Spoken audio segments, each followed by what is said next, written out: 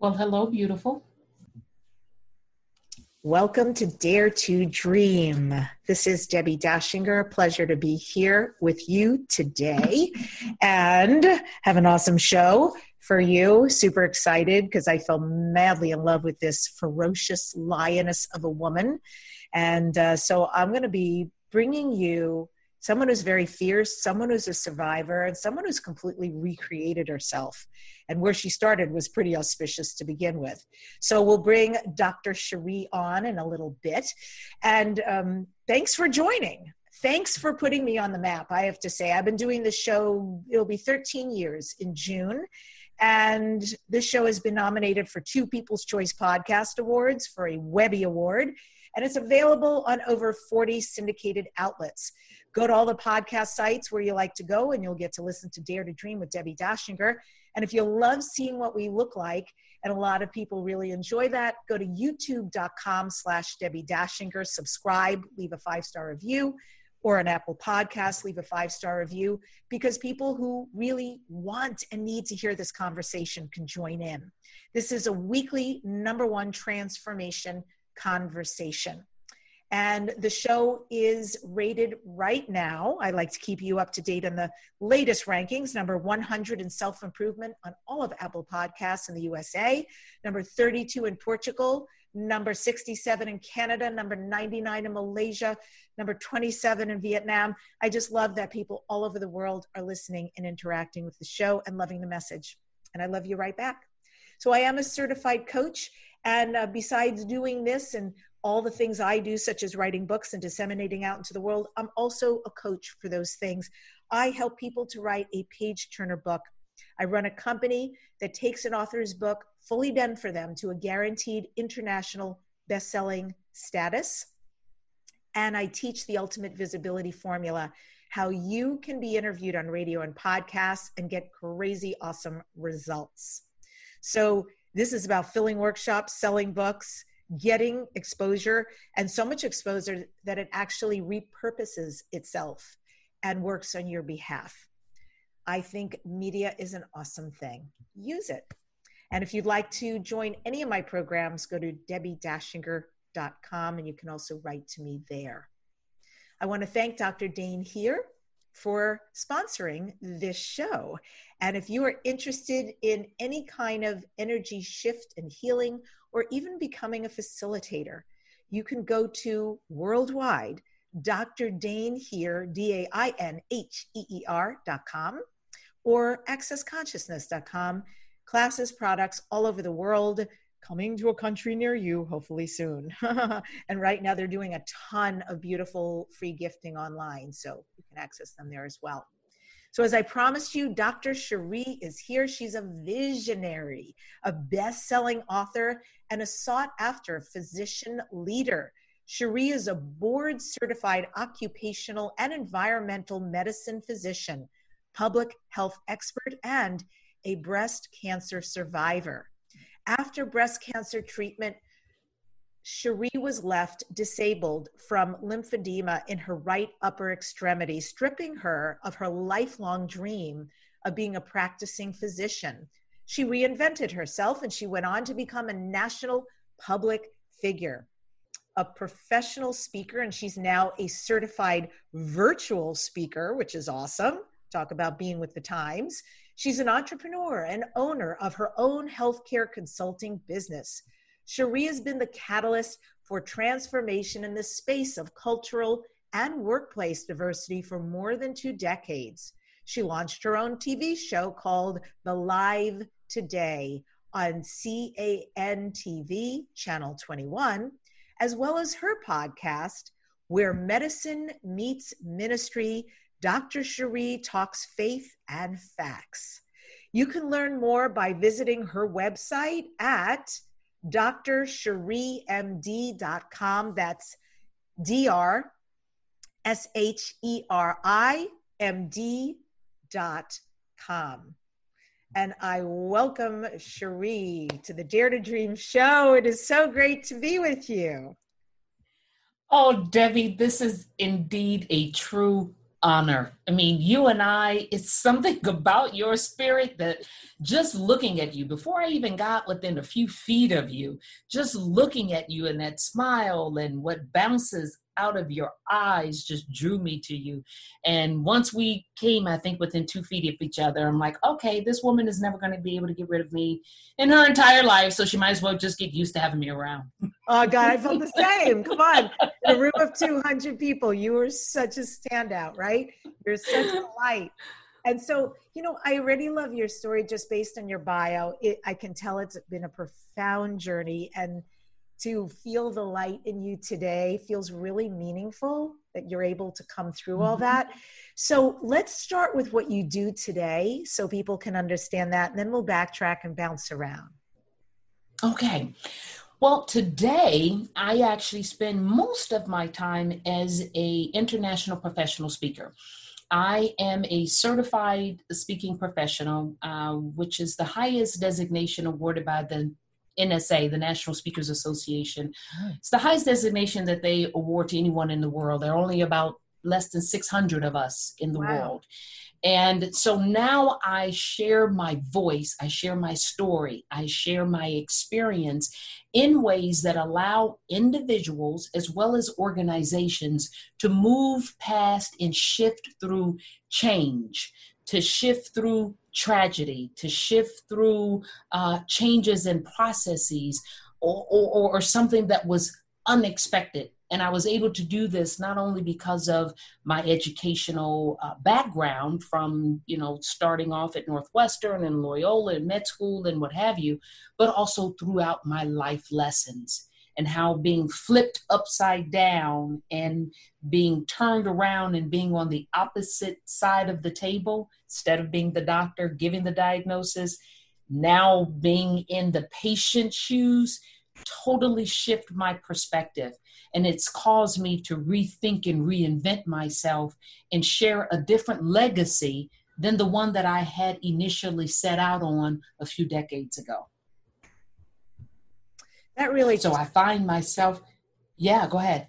Well, what a way to express that. I never would have thought about that, but of course, to be on one side of the table as a doctor and then have the experience of cancer and whatever else ensued, and suddenly you are on the other side, and because of it, you're such a perfect example of the wound becomes the gift out to the world when you get through your mess to the other side. So, okay, how did you pivot? Let's start there.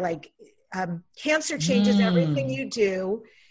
I imagine it's a long road because nobody just makes, it's going to be fine. I'm going to head this way. I mean, it's a journey for each of us. Yes. How did you make that pivot and really show up for yourself as a resource to keep being resilient and marching forward and making new and positive changes?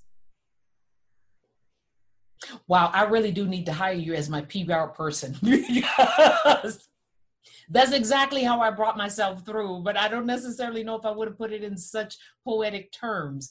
But for me, what really allowed me to make that shift was faith is a very vital part of who I am. Okay. And my parents didn't raise, I tell people, my parents did not raise a punk. And so there have been times coming from a very, born and raised on the south side of Chicago, 4 children, 2 parents working in the home, struggling, keeping a roof over our heads, keeping us fed. I learned how to have things look good, and people never really understand the struggle that it took for you to look as well as you do. And so my parents taught me this knack of getting down and doing the nitty gritty, doing the hard work, doing the work, but never really necessarily allowing the world to see how much of a struggle it was for you.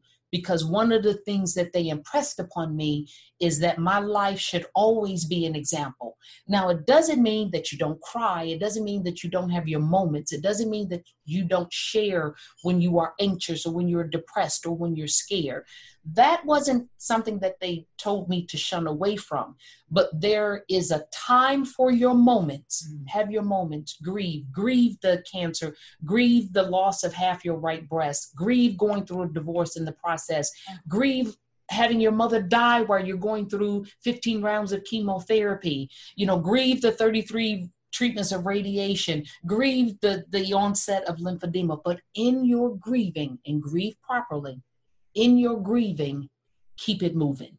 In your grieving, search for a new vision, because your life has changed. And so therefore, you need to learn something. There is a lesson to be learned, not only for you, but a lesson to be learned from the people who are watching the example that you are setting for them. Learn that lesson, share that lesson, and then grow through it and come out on the other side with something significant to share and something significant to continue your growth. Because for me, I'll never stop growing until I'm 6 feet under. There is never too much for me to know or learn or appreciate until my time here is over. So I had to step back and realize and accept, oh my God, I'm not given this diagnosis. I'm on the other end of this phone call where my breast surgeon is telling me that my pathology came back positive for cancer and that I was going to have a long journey. And although I prepared myself for that journey, I prepared my children for that journey, I prepared my parents, my mother who was in stages of her life, I prepared her for the journey. Preparing for the journey and going through the journey. Different. Two different things. Totally. You never know till you know. You can't ever know till you're in it. Yeah. Correct. Holy God, when you say faith and that you have this capacity to keep looking for something deeper, I don't believe the deeper comes up right away, clearly, right? Because there was a lot of pissed offness and why me, and it had to be a big soup of things. But how do you find the faith? Because that's not easy. Through one of those things you said, no less, concurrently, all those things at once. I mean, that would knock a human flat, like maybe give up the will to live. So how did you find faith, or how did faith find you? Good question. Because I had a certain measure of faith and had exemplified a certain measure of faith prior to that moment, that really helped secure me and give me that boost that I needed to get through it. And I say that to preface the next thing I'm going to say. And that is, while I was going through chemo, my ex-husband and I, it was his weekend with the kids, and I'll never forget, it was right before my third round of chemo. I'm home alone. I'm having crushing chest pain, like an elephant is sitting on my chest. I know what this is. I'm a doctor. This is a heart attack happening. I don't know how severe, I don't know how bad, but based upon my inability to breathe and how bad this pain is, this is bad. But Debbie, in that moment, I was done. I didn't call 911. I managed to drag myself up a flight of stairs, pull out my life insurance policy, set it on my desk where I work, so that when my ex brought my kids home for the weekend, they would go up to the office, see the life insurance policy, and find me in my bed dead. Oh my I promise you, I was done. My mom was dying. I had 12 more rounds of chemo. I'm bald. I'm done. And so I just said, you know what, God, I'm going to make this real easy on you. We'll pull this out. Kids will be straight. It was a nice size policy too. And then I climbed in bed. In some kind of way, I was able to fall asleep. I went to sleep. A few hours later, I woke up. Girl, you talking about somebody pissed? I'm like, okay, God, I made this real easy for you, and I'm still here. So what do I have to do? What more do I have to do? Wow. But the fact that I woke up knowing just how bad things were, I was subsequently rushed to the hospital because look at what happened. Normally, my ex would have stayed gone until Sunday evening when it was time to bring the kids back home for the weekend. They made a stop before they went to church because my oldest daughter wanted to change her skirt. Made a stop. He came in and saw ashen, blue lips, could barely breathe, called my oncologist, rushed me to the hospital. I was diagnosed with a congenital heart defect that I never even knew that I was born with. But the chemotherapy brought it out because it constricted my blood vessels to the point where it was giving me over a 90% blockage in my right coronary artery. Heart attack waiting to happen. And so I shared that to say an individual can have weak moments. I don't want individuals to necessarily hear my story or see me and say, oh, she's strong. She could get through anything. I'm not like her. I'm different. No, we're not. We share a whole lot the same. Cherie had her weak moments, but God said it wasn't my time to go. And when I came through that, that's what started that, pumped up that faith walk. Okay, so I've gotten through this. There obviously is something left undone in my life. So I'm going to have to push past this to figure out what that is. So God, I need you to show me what that is. And the more that I went through my treatment, I kept hearing the word live. And in my mind, I'm thinking, well, yeah, I did because I woke up when I tried to die, so I'm living. What's the deal? But then the distinction between living and existing came up.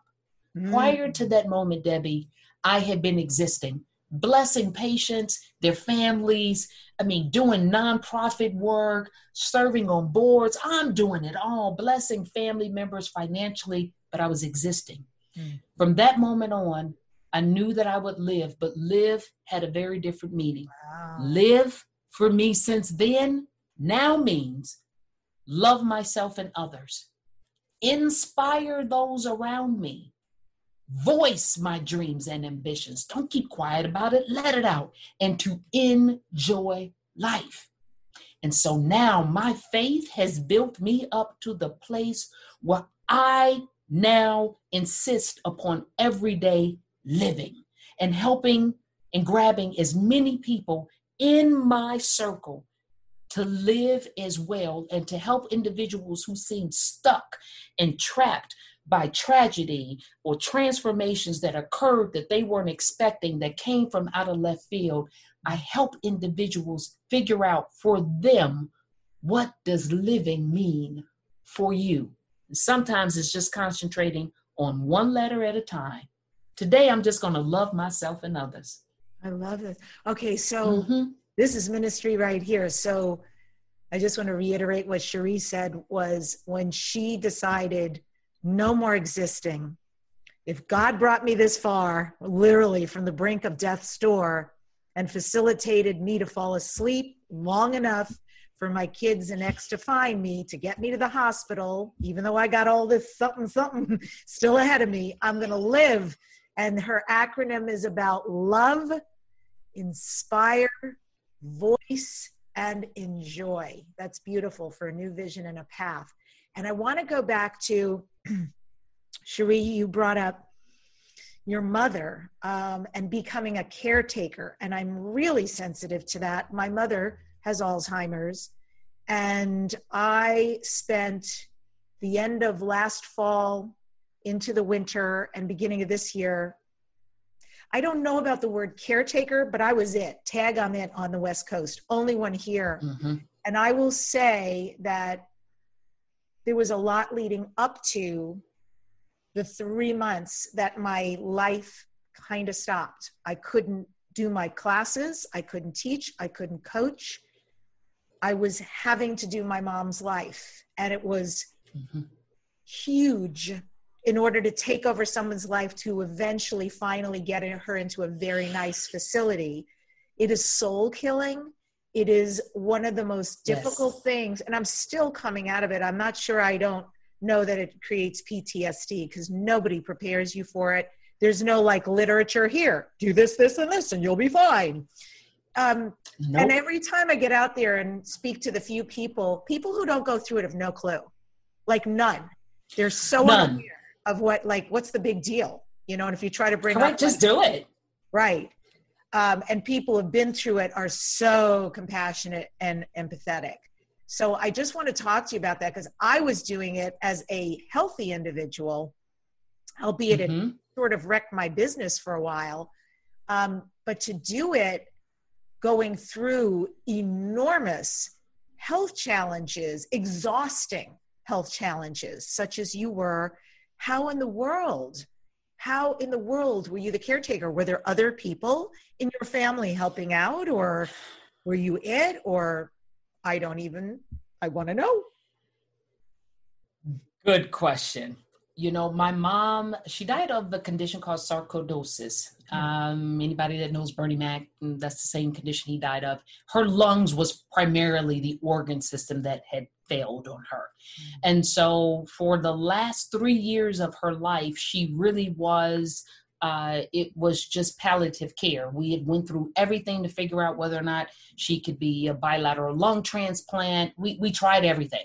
And she made me the executor of her estate. I am the baby of 4 children. And there is a 7, 9, and 10-year difference between I and my siblings. So there's a decent enough gap, but I'm also the only doctor. And so my mom made me the executor. And so for the summer of 2007 was when we began her prearrangements for her funeral.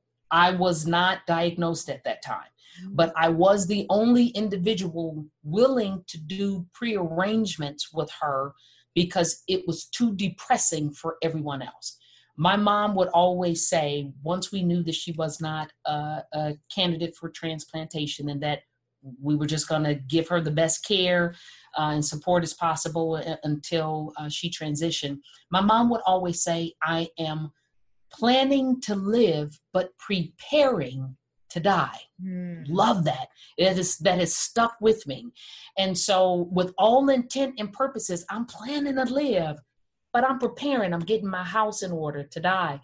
And so I help with the prearrangements. When I say prearrangements, I mean picking out caskets, casket cascades, the flowers, the collage, because she wanted a closed casket. I mean, all of these things that brought her so much joy, because she's thinking, this will be something that the family doesn't have to do. I'm going to make it easy for them. I'm going home, mind you, with 2 children, recently separated. I go in my closet, close the door so my kids won't hear me, and I bawl my eyes out because I'm just like, oh my God, I know this is bringing her joy, but this is taking me closer and closer to saying goodbye.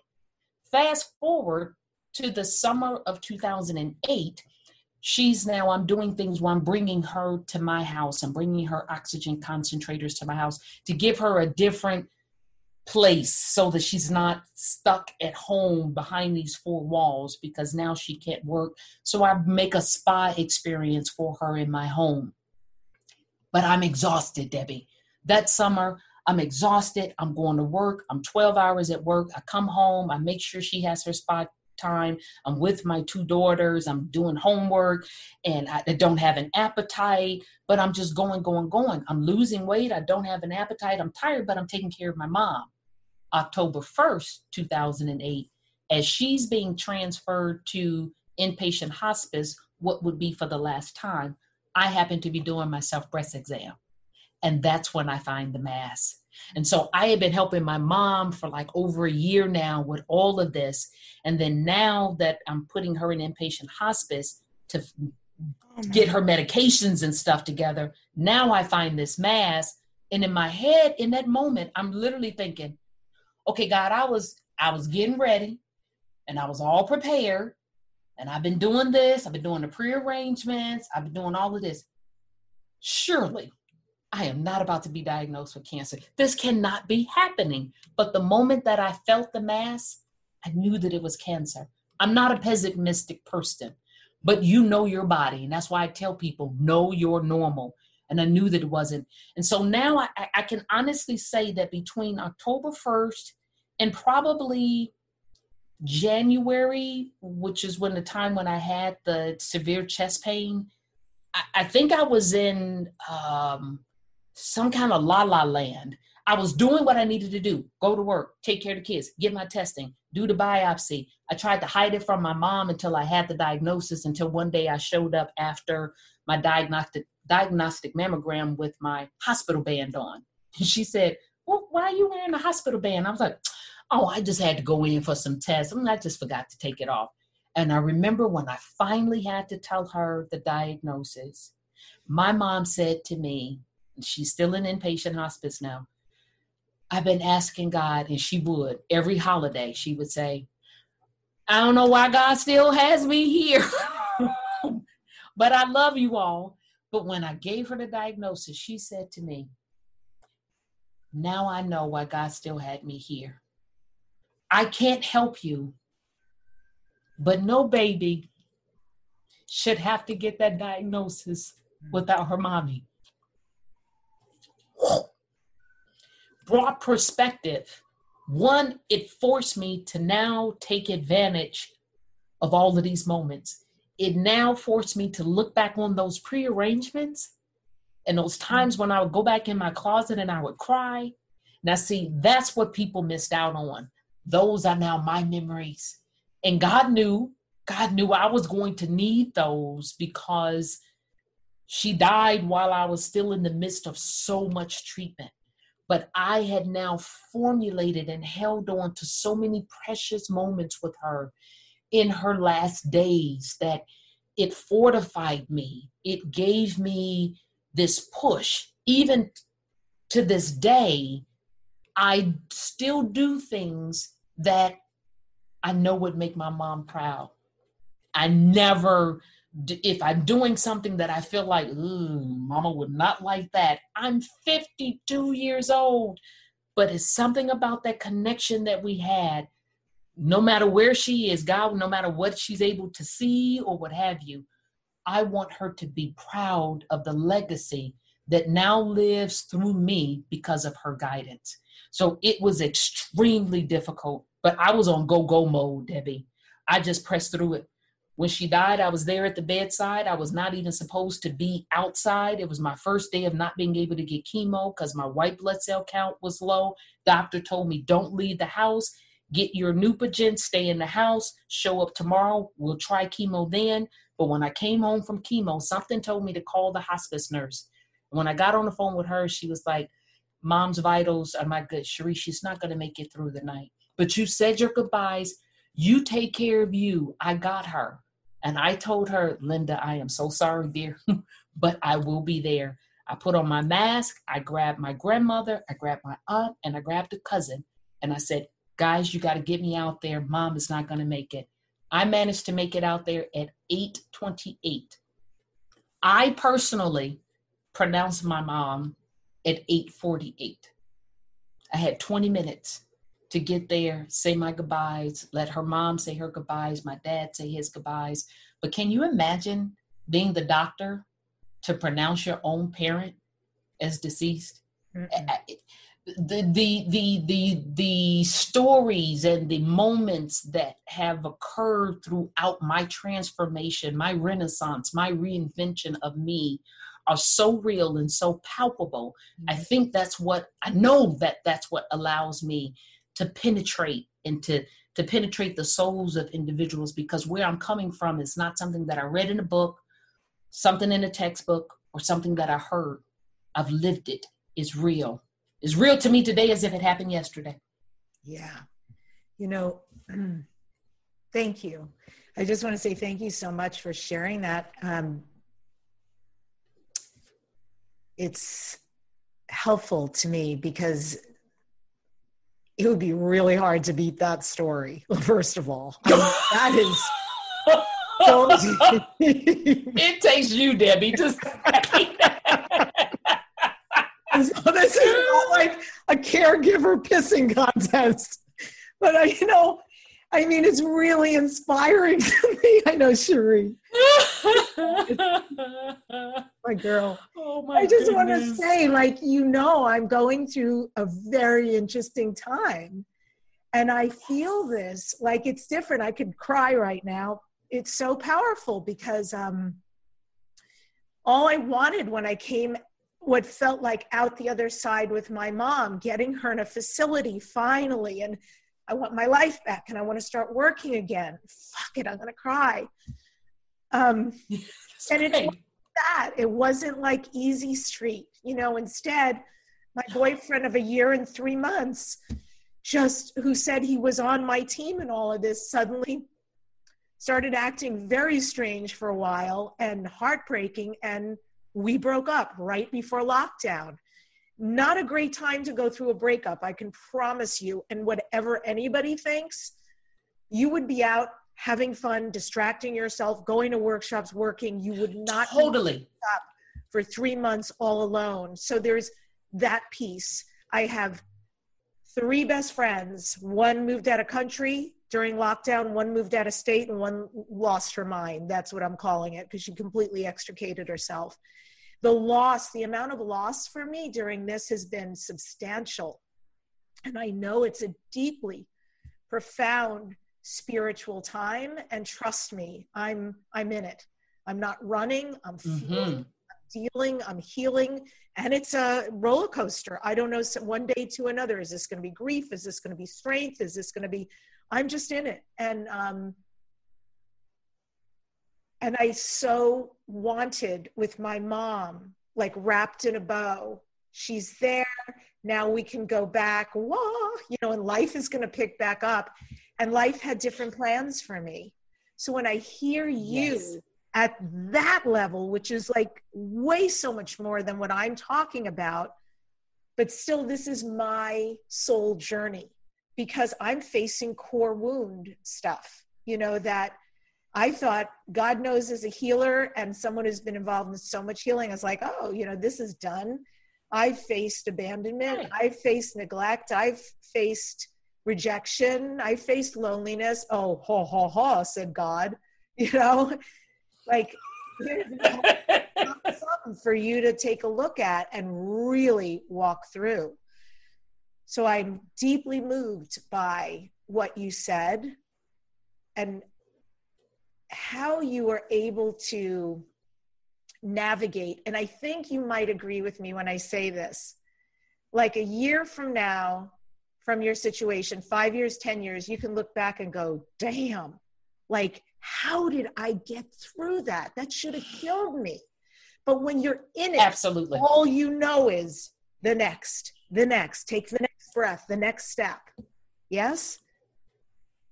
Totally. You are totally right. And I had to, when I was in it, I remember individuals telling me, one right after my mom died. It was really interesting because when she died, at the moment that I was there, and I know that it's happening, I'm a physician. I know the types of breathing, the Cheyne-Stokes. I mean, I know that this is happening. In my brain, I'm wrapping up, God, not now, not really. But she can't stay like this. I mean, I know she needs to be, but no. So when it happened, and now I'm going through planning the homegoing, celebration and all of that. Debbie, I had anticipated that there was going to be a pouring in of support, and that I wasn't going to have to do anything, and that even though I was the executor, people were going to say, I know that mom or auntie wanted this, but I got this now, girl, because you sick, and I got this, and that's not what happened. People still showed up my house and said, oh, okay, so what are we doing? Okay, well, we need to do X, Y, and Z. Okay, we get that going. So you have any food? You know how people, I used to watch movies and people would bring, when there was death in the family, they would bring food, but they didn't bring me any food. And I'm thinking, I have 2 kids that need to eat. I'm going through chemo. I can't eat anything, but at least feed them. Not only did I not have food, but people came to my house. We'd work on the program. I'm in the midst of chemo and you're asking me if I have food. It was just, I felt like I was in Twilight Zone. But getting through that, as I'm going through that, people are telling me, Cherie, I know you're going through, but your mama's in a better place. And you just got to do what you got to do. I know that they were trying to be kind. Yes, my mom is in a better place, but I'm here without my mom. So don't dismiss my pain, or don't think that just making that statement makes my pain go away. Rather, maybe open up your arms and say, girl, come here. Put it right here. Put it right here. Go as long as you need to go. I'm right here. Don't tell me when I do cry, oh, keep it together now. Keep it together. Don't cry. Don't cry. How the lunacy that I went through at that time caused me to actually write my own book. And I wrote it so that other people could learn. It wasn't so much to expose the individuals in my life, but I knew that my story was not unique, that there are other people that are experiencing the same thing, but they don't know how to approach it. They don't know if they should be okay with it. But I actually allowed a very close member to, at my mom's deathbed, after she has now died, I'm asking them, give me 4 minutes, tell me when 4 minutes has passed so I can pronounce her. And then I begin to lose it. But everything is coming to me. I didn't get chemo.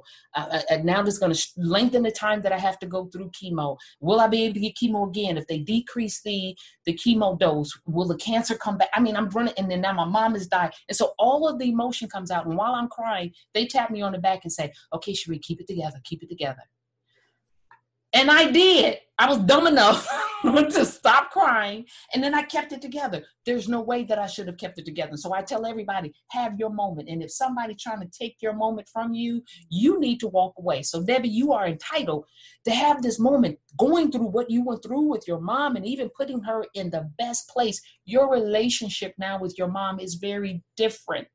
It's very different. And you know, and I know you've done the research, the progression is going to cause that relationship to continue to evolve and change. And you're going to have more realization of it than she will. And as a result, that's painful. So you need individuals in your corner. Just like when the person who lost out, he lost out. He walked out on a blessing, and boom, boy, bye is what I would say. He missed out. Okay, he missed out. He walked out, but at the same time, I was going through divorce. And so I went through that whole ordeal alone, not without the significant other. Now, my ex was present because he was there with the girls. We co-parented. We were friends. So that was helpful. But then there was that certain level of intimacy, you know, that you would share with someone that was missing. You know what I'm saying? Wow. And so as you go down this new path, this new grieving path, this changes in your life that occur, you really need to cause your thoughts to go back to those times when it may have not have been this bad, but I've been in some pretty jacked up situations before, and I've come through it. That's where you need to take your thoughts back to it. You got to take yourself back to the times when you thought you weren't going to come through, and you did. The times when people may have said, oh, girl, this is not going to be successful. I don't know why you starting a podcast. What's a podcast? What exactly do you do? And then 13 years later, have a syndicated podcast. So you have to take yourself back to those types of things to help build your faith, because in that situation, that your faith gets shaken. It's like, oh, I can't see a light at the end of the tunnel. And when you have people tell you, oh, girl, you only have 10 more chemo sessions, girl, you only have 10 more. Do you know what that sounds like to a cancer patient? 10 sounds like 100,000. And you put the word only in front of it. Let me see. How many chemo sessions have you been through? Oh, you said 0, but I only have 10 more. So, you know, you have to shift when people are saying crazy stuff to you. Sometimes you need to let them appreciate just how cray-cray that sounds. But then in the process, when they've left and you're in your quiet moments, the thoughts they may pop into your head. My mom just died. I'm going through divorce. I got to feed my kids. Am I going to ever be back normal again? Instead of those thoughts, they plop in your mind. That's the way our brains are set. But you can choose where you dwell. And I had to force myself not to dwell on all of those negative thoughts that kept coming into my head. I had to instead dwell on those times when God brought me through that. Yep, he brought me through that too. Yep, my mama said this too shall pass. Yep, my mama said she wanted to see Jesus. Guess what my mama got? She got what she wanted. She is a, so, I had to take myself there to build my faith. Oh my God, where you dwell, where you dwell. Well, we're going to take a quick break. Clearly, there's much more to discuss. We come back, we'll talk a little bit about cultural and workplace diversity with Dr. Cherie. And I want to talk to you about this auspicious time. I'm sure you've got your own story and your own message, maybe a lifetime, maybe right now, maybe connected to your work or your being, but stand for your greatness. So many people right now are saying, I've got all this creativity, or maybe I'm bored, or how do I channel, or how do I keep working? I'm here to take a stand for you. I developed a membership platform literally for right now, and people are signing on. It's at debbie-dashinger.com/visible visionaries for you to become visible and write your book. In fact, write a page turner book and take your idea from start to publish. Voila. And I will get you there with ease. I work with people all the time privately. I work with them in groups, but this is the first time I'm doing an amazing membership platform. Go to debbie-dashinger.com/visible visionaries. Did you know that there are more people reading right now than ever before? Of course, what else are you going to do? So reading, Audibles, ebooks, Kindles, and more. Be one of those books that people are reading. So in 6 months from now, you can say, look what I did with that year, with that time. Let me show you how. debbie-dashinger.com, debbie-dashinger.com/visible visionaries. Get coached and take your book to publish. So we're coming back with Dr. Cherie. And I do want to talk about the transformation that you've had. I find that fascinating. Cultural and workplace diversity. You've been doing it for more than 2 decades. So what have you seen in culture, Cherie? What have you seen also in workplace environments that caused you to say, I need to become a facilitator for change here? Mm-hmm. Well, I've seen in different organizations. So I serve on several different boards. I'm also a fellow in a number of different professional organizations. And then also with working within the largest healthcare system in Illinois. What I would find is there would be, I wouldn't say an onslaught, or maybe I would, that there was this, HR would hire in a number of different individuals. And what I would see is that sometimes there were individuals that seemed to all kind of go into one field, like in the hospital, so the transports would all be, kind of similar in ethnicity and cultural makeup, and maybe, physicians would be, be a large number of here, and nurses may be slightly different. And what would happen is, if you look at break rooms and if you look at how they dealt with patients, when you listen to the patient's journey throughout that organization, it was very different based upon who they were dealing with.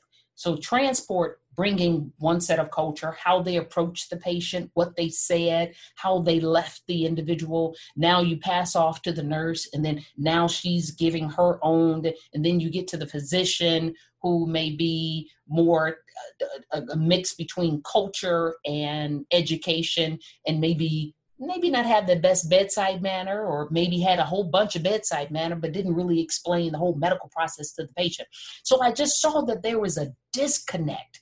And in the role that I had, because I was the program medical director with the largest healthcare system in Illinois, I won't say any names, but we can figure it out. I figured, you know what, there is something that we need to do system-wide. We can't control the patient population coming in, but we can control the individuals within our organization that's going to give patients and the individuals that walk through that door a more seamless approach, and almost like a blank slate, in the sense that when they see the individual that is helping them, they're not seeing color, ethnicity, background or what have you, we kind of have a uniform system of how we greet and how we deal with patients.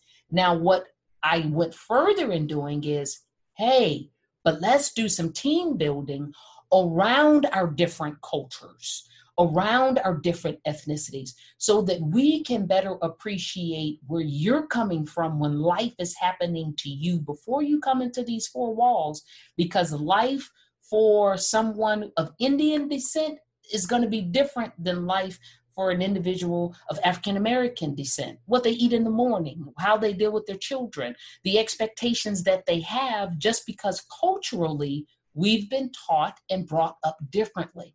And so I think it was important that if we're going to create a unified front for our customers and our clients, to best do that, we need to understand where each other is coming from, not passing judgment, not making any assumptions based off a TV show or something that we saw in a movie, but actually creating team building exercises. What does that look like? Is that like, there's a word, thought storm. I don't know how much people understand that, but where you sit with other individuals and it's like an idea fest, but everything's a contribution. Nothing is terribly solid, but you have a theme. And then you can really get to know people, and usually something is born out of it. Is that the kind of correct? Yeah, contributions that you created? That is exactly right. It was actually brainstorming around simple day-to-day processes and having individuals give their input. And when you mapped it out, you realized that there were some overlaps, maybe slightly different, but when you delve a little bit deeper and say, well, why would you do that? You were typically able to take it back to something that was a learned behavior. And a lot of their learned behavior came from their cultural and ethnic background and bring the way that they were brought up. And so I now turn that into a positive. It's not a negative. Just realize the wealth of information that we have and what we can truly bring and pull together with all of these different insights. I now had an insight for individuals that are of Indian descent, and I've never stepped foot in India. No, but again, listening with an ear to truly hear and listen. Ask you this, because that's huge. I really get that. How do you implement things like that? Because in my estimation, to sit around and have that level of conversation is very lofty and awesome. But to actually take the pieces gleaned, here's somebody from Chinese descent, here's somebody from, I don't know, name a country, Ethiopian descent, etc., Malaysian descent and Indian descent. And you get these amazing pieces that actually, were they to be used, are going to create something so much more holistic for people who are coming for healing experience. But how do you take that and actually implement it into the system so it's successful? Well, you start with smaller groups and you start with one piece of a process. And so if you decide, hey, let's map out patient flow for an independent standalone facility. Patient walks in, and so you have someone that, okay, patient walks in, so they have every single touch point. You start with just that first touch point from when they walk in the door and they greet the receptionist. You start off with, well, one, I'll have my HR person do some kind of funny little team building, break the ice kind of deal. But then I'd say the touch point that we want to work on today is when that individual first walks in that door and greets the receptionist and they're there for a follow-up visit. What does that look like to you? And I will have them do role play. And then the other individuals get to sit around and watch that role play. Because when you're watching an individual and observing, and this comes from my medical training in medicine, we're taught to observe first. Before I ever ask you a question, I'm watching the way you walk in the door, how you sit down, the way you turn your neck, because certain things I can diagnose simply by you walking in the door. Yes, ma'am. Absolutely. Really? Simply by Like you what? walking in the door. Like Parkinson's. I can tell you now if an individual walked in, I could tell you whether or not they had Parkinson's or not, simply by the way they walk. I could diagnose Bell's palsy. I can diagnose a stroke, and I can pretty much kind of tell you whether or not this is more acute versus later, simply by observing you. Mm-hmm. And so by observing a person that comes in, that walks in, let's say Latina descent, and they come in and I tell them, I want you to come in like you could be a real potential patient. And so they may come in, hola, ¿cómo estás? Yo ¿dónde están? And they go on, and now the receptionist now has to role play. Well, what does that look like? She's, born in the U.S., Caucasian. So now we are now looking at this interaction now, and now we can learn. So see, sometimes this is a young woman. She's in her 20s. We're expecting that she's going to come in, speak English. She did not. So now how do we approach that? And really, it's taking one piece of the puzzle, viewing it from an observation standpoint, allowing a certain time period for brainstorming. Because like you said, we could brainstorm for 12 hours. Nope, we have a set period of brainstorming, and we're all got our flip charts out. We're writing them down. We're writing down issues. And then we categorize them and see where is there overlap, see where our circles overlap, and then where are things way out in left field. Sometimes things out in left field turned out to be the things we need to try to bring into the center of the circle, because they were really important. But you don't know that until you can actually see it and visualize it. And then we put together and map out what that process should really look like, that's going to give that true global experience, no matter who's walking through the door, to feel comfortable with that one piece. And when we have it, then we move to the next piece. But it really is breaking it down. That's so beautiful. I love that you can create change at that level. I mean, anyone who walks into one of those hospitals will be the recipient of what you just did, creating something beautiful out of diversity. And I think you'll appreciate this. My brother is also a cancer survivor, stage 4 squamous cell carcinoma. He had his own journey. Wow. And he also came out the other side completely different. He's a world-renowned composer, award-winning composer. And when he came out the other side, he and his wife made some conscious changes. He still does music and other things, but the medical system was so jacked, he couldn't believe he would go for treatments and sit in a waiting room with televisions blasting horrific news and gunshots and horror. And he's like sitting there going, are you serious? Or I'm waiting for my blood test results. And he was a mess. Right. So he literally created a television for doctors' waiting offices, and gorgeous pictures come by with affirming statements, his music beneath it. I mean, when I first saw the inaugural TV set, if you will, which is just a regular TV set, but his software goes through it. Right. I was watching it as a sister to support a brother. I ended up like an hour later. I was so in a trance, in the most calm place. And so it's doing well. It's getting out there. They created a meditation app called Live Calm with Cancer, and it's free. You can get it on app stores and for caretakers and doctors and patients and all of that. So for anybody interested, you can go to David Dashinger. It's pretty easy. My name, Dachinger. He and his wife Tamara have done, and of course I'll send this to you if you like. Thank you. But I tell you because I think these pieces are very, very important uptakes. When you're in the medical system, it really is inside outside. It's who's working on you, but it's the whole experience as well. So I love what you're saying, that from the moment you walk into a hospital, even you're talking to the receptionist, you're curated, you're cared for. Somebody is there who sees you and can help you through the system in the best way. So I just want to acknowledge you for all of that and for stepping up when you see something wrong. Exactly. Right. We have to.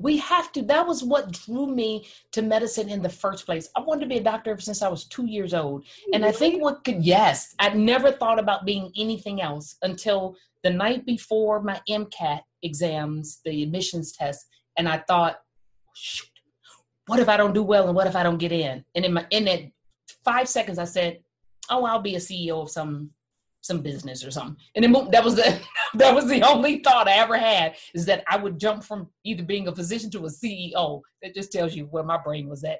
Not starting low. I just go straight to CEO. But anyway, I've always wanted to be a doctor. But what I think reinforced it was the way I received and perceived healthcare while I was growing up. As a poor Black family, we went to the free clinics or whatever you can go to get your basic school physicals, or when something was wrong, you went to the county hospital and you saw, blood drippings all on the floor, and people just take a number, and I just thought to myself, when I become a physician, I'm going to do something different, because when people come to your office or people come to the hospital, they're coming because they need help. This is really not healthcare. We're really in the process, in the business of disease care. Only when you're dealing with preventive medicine, which is why I'm board certified in occupational and environmental medicine, that gives me that preventive medicine side. I'm trying to prevent disease, trying to keep you healthy, mind, body, soul, spirit, all of that, keep you healthy. But when individuals come in, they're coming in because they have a need. The last thing they need is for you to be rude, or for you not to be able to give them the proper directions on where to go, or for you not to be able to give them a kind touch on the elbow to help them through, for you not to be able to help them fill out a form if they don't understand, and for you not to leave and give them a smile on their way out the door. And if somebody mentions, oh man, I'm so scared, I'm just praying that God will help me. Hey, if you're faith-based and your patient says to me, I can't tell you the number of times that a patient has said, yeah, I'm praying, I really hope God will heal me, I will stop right there and say, do you want to have a word of prayer now? And it'll throw them away. A doctor you going to pray with me now, doctor? If you would like to join in prayer, let's have a word of prayer. Going a step beyond, because people need help. They need hope. And if your physician can't give it to you, somebody in the medical field can't give it to you, oh my God, when you're sick and ill, you would just be left really feeling like, well, what is the point? And I refuse to have anybody come in my presence and ever walk away thinking, well, what's the point? Beautiful. Oh my gosh. We're going to take a quick break, and then we'll wrap it up with Dr. Cherie. And if you are, it's such a weird transition, isn't it? But I'm taking it anyway. Take it, honey. Take it. Take it on the street. All right. And I'm going to. Folks, if you don't want to write a whole book at debbie-shinger.com/visiblevisionaries, instead you can write a chapter. I'm making this so simple. I have put together a dog anthology. I love the title so much. It's called The Ultimate Book for Dog Lovers, but it's spelled mutt. Ultimate Dog Book for Dog Lovers. Anyway, debbied.net/anthology. It's a huge package. And if you would like to write a chapter, you will be well guided through it. If you don't want to write a chapter, I will interview you and have it transcribed. I'm taking it to a guaranteed international bestseller. The authors will be interviewed on podcast. You're going to have a global press release, a book video trailer, rankings, marketing copy. I mean, it's beautiful, because I've done this before for authors, and we just all fall in love with the process and have such a great time.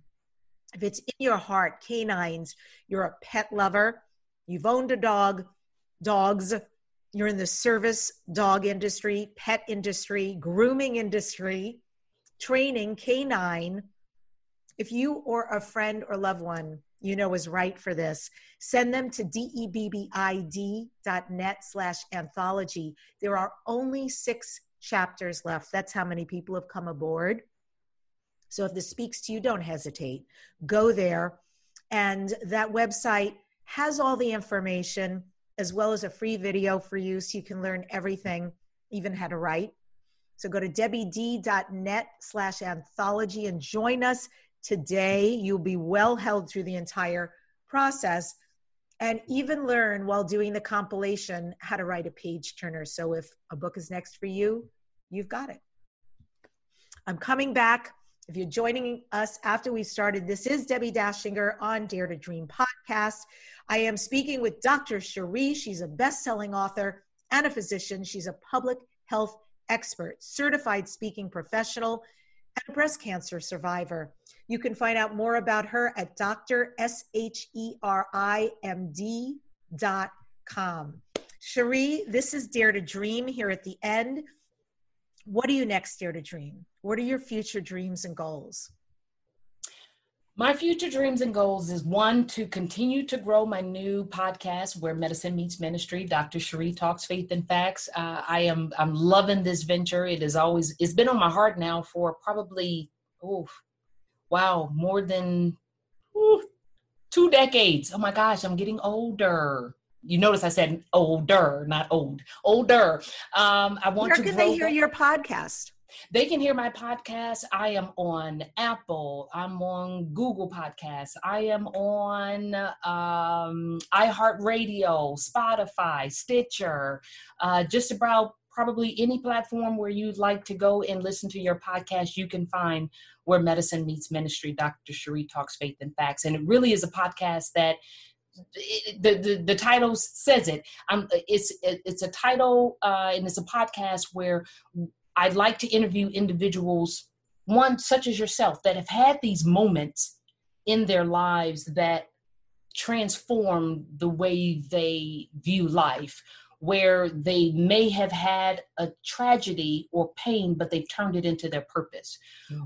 To answer questions of people who say, like they used to tell me when I was going through my diagnosis, I have a whole chapter in my book entitled Churchy Chatter, where people used to say to me, "Oh, I don't understand why you still getting all of this chemo. You just need to pray. We're just going to come together and we're going to pray and the Lord's going to heal you." And I don't understand. Well, you know what? Faith without works is dead. My faith says I'm going to get up, go get my chemo, and God's going to heal me. Thank you.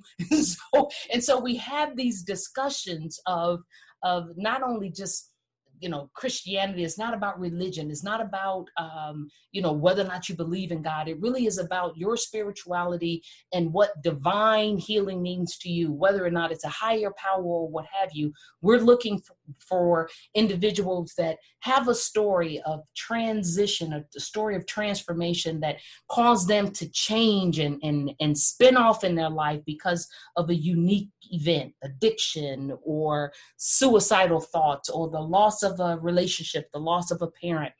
So I really want that to be hugely successful because I believe it really is an effort of love.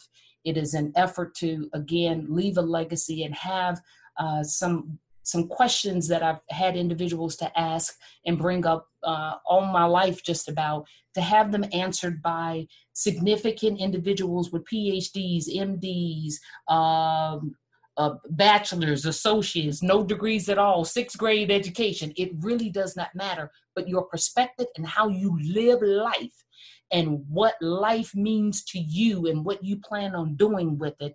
That's what I want to share with individuals across the world. I want to continue my international professional speaking. I love speaking, in case, your audience hasn't been able to tell. Pretty difficult to shut me up. Love speaking. And I just want to continue to live and leave a legacy on how to live. I have really become the queen of how to let go and live. And I want to help as many individuals as I possibly can, help them to learn how to let go and live today and every day. And then I want to stop having hot flashes.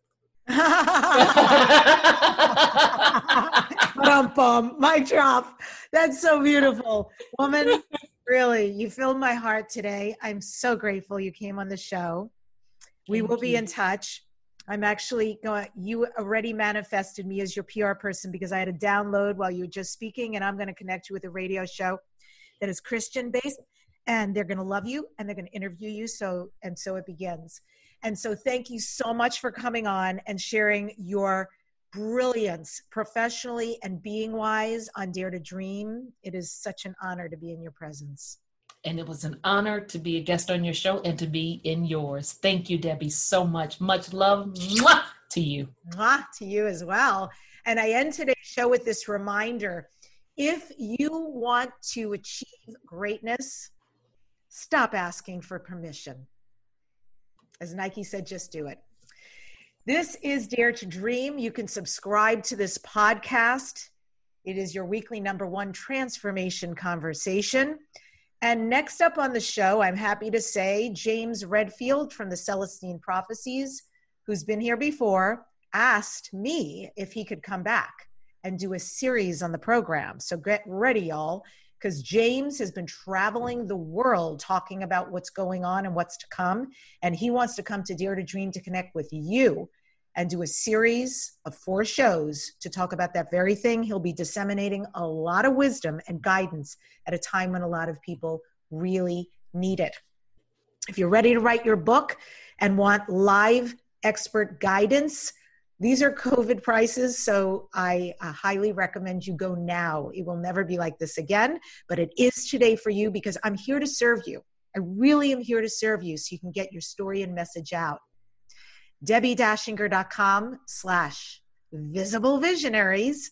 And if you'd like to write a chapter in the dog anthology book, only 6 chapters left, go today, DebbieD.net/anthology. Thanks for joining us today. And remember that the secret of success, as always, is having the courage to begin in the first place.